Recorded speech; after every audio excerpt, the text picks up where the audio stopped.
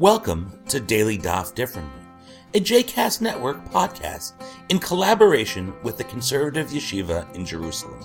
This daily podcast invites you to join us to study the daily Talmud page with a variety of liberal rabbis and teachers. For more information about the Conservative Yeshiva, please visit conservativeyeshiva.org.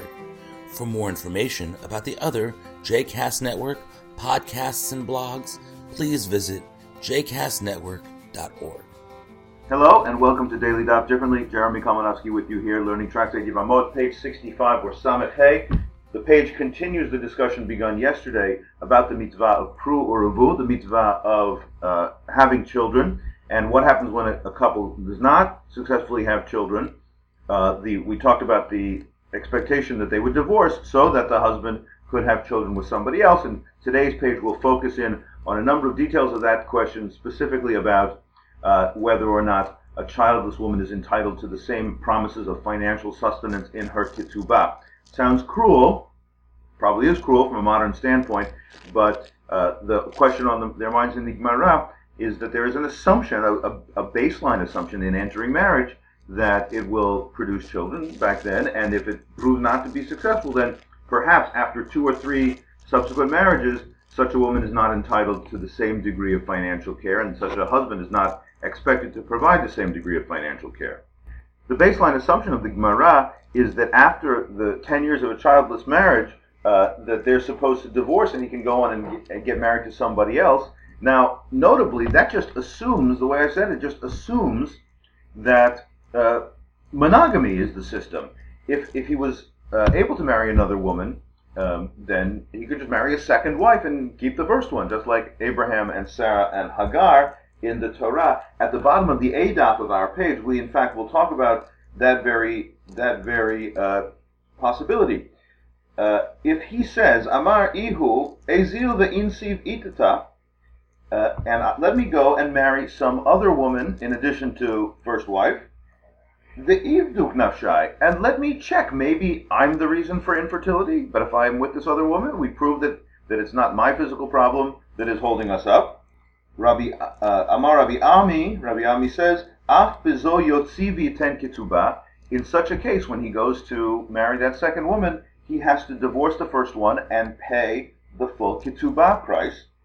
Shani Omer, Rabbi Ami says, I say, Kol hanosa isha al ishto, Yotzi v'iten ketubah.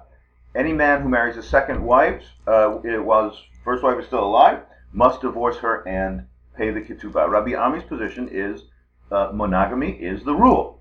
That is, however, not the only position, and probably not the majority position in Jewish law, because the page continues on the very last line of the A side. Rava Amar, however, Rava says, Nosei Adam kama nashim al ishto. A man can marry multiple women, Vehu de'itle lemizuninho, as long as he has enough money to sustain them. So Rava's Babylonian position is that polygamy is in principle okay if you have the means. Now on the bet side of our page, which will be the last Mishnah of our chapter, we talk about the mitzvah of Pru Uruvu and the gender differential. Ha'ish mitzuveh al pirya urivia, males are commanded regarding reproduction. Aval lo ha'isha, but not women. Rabbi Yochanan ben Baroka Omer, but Rabbi Yochanan ben Baroka says, Al shnehem hu Omer, vayivarech otam Elohim, vayomer lahem pru uruvu. Rabbi Yochanan ben Baroka says, what are you talking about? They both are commanded because if you just look in the Torah, God blesses both Adam and Eve and says to them in the plural, you be fruitful and multiply. Obviously, it requires both males and females to create a new life. It really is rather remarkable that such an obvious proof text does not carry the day in the Talmud and makes you think that there is some additional agenda behind what's going on, some additional value judgment that leads the sages to ignore, or at least most of the sages besides Rabbi Yochanan ben Baroka, to ignore such an obvious biblical proof text to arrive at the other conclusion that women are not technically obligated. And our passage will suggest a couple of reasons. First, in what seems like almost a non sequitur, it's not obvious how it fits into the argument, but it becomes, I think, clear. Amar Rabbi Eli Mishum Rabbi Eliezer, or Elazar Rabbi Shimon. Rabbi Eli says the name of Rabbi Elazar Rabbi Shimon. Keshem shem mitzvah al adam lomar davar hanishma.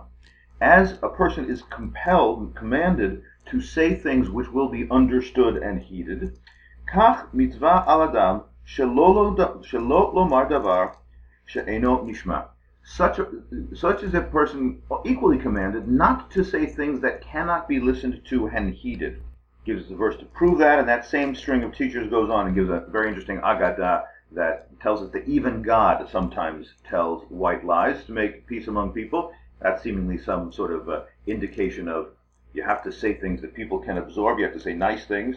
So why would the command to women to reproduce be something that couldn't be heeded? Well, our page doesn't explicitly say, it's a little bit elliptical, but I think that we can intuit that what this means, and this will be indicated with an anecdote at the very bottom of our page, is that childbirth can be agonizing, can be quite difficult, and it seems very unlikely that God or the Torah, whose ways are paths of pleasantness and peace, would say to people, you are commanded to undergo this great difficulty and agony and put your life at risk.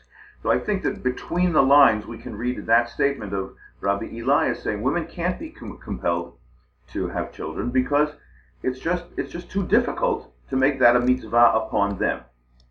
Now that explanation for why women would not be obligated is certainly not a feminist obligation, but it certainly is not a feminist interpretation, but it's certainly sensitive to women and to what we might guess is women's experience, and so therefore you might call that relatively congenial.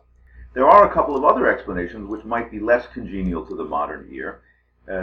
There's a couple of anecdotes regarding Rabbi Yochanan, Rabbi Ami, and Rav Nachman, three Amoraim, which suggest that if women were equally obligated to reproduce and they had a childless marriage, then women could force the divorce. They could insist upon the divorce.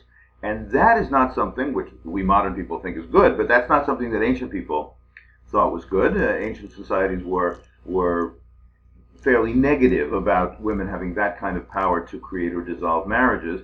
It's one of the things that makes us feel sometimes quite far from the idea patterns of the Gemara. But if a woman says, listen, I have a mitzvah pru uruvu too, you better release me from this marriage, that would give her a lot of power, legal power, and I don't think the rabbis thought that was such a great idea.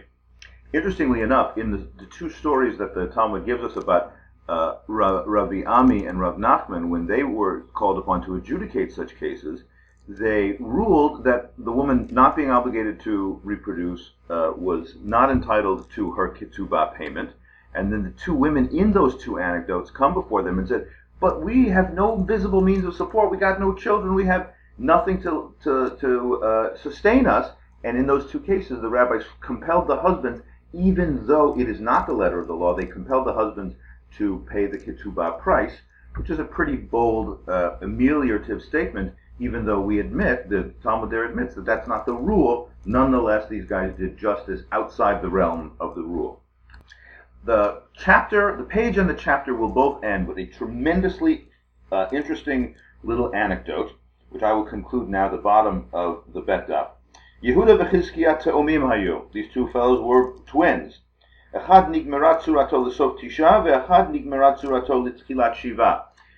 Strange Talmudic view. Some babies are born after 7 months gestation, some babies born after 9 months gestation. The claim here is that one of the two twins was born 2 months before the other. So the woman goes into labor, Yehudit is her name, she goes into labor, she has one baby and she remains pregnant, and 2 months later goes to labor a second time. I don't think that's medically possible, but maybe some of you out there know otherwise. So the woman in question happened to have been Yehudit, the wife of Rabbi Chia, and that was an agonizing experience. So what happens?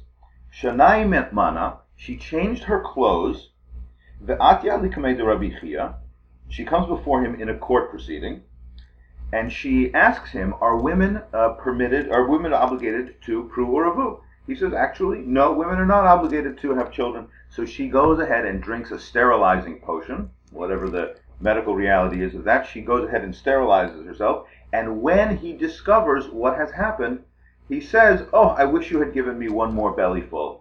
That is to say, I wish you had gone through this just one more time. And he regrets having told her the law, which justified her own decision not to have any more children, but robbed him of any more children as well. Among the really fascinating parts of that story is the way that it mimics the biblical story of Judah and Tamar, how she dresses up to have children, whereas Yehudit, the wife of Rabbi Chia, dresses up so she doesn't have any more children. That, my friends, is the end of Perek Haba al Yevimto, the end of the 6th chapter of Yevamot. Thanks for learning this with me, and I look forward to learning the first of the next chapter, Alman LaKohen Gadol, tomorrow and the next day. I hope you've enjoyed today's episode of Daily Daf Differently, and that you'll join us again tomorrow for a new page. The music at the open and close of this episode is Ufros from the Epichorus album One Bead, available on Bandcamp, iTunes, and Spotify.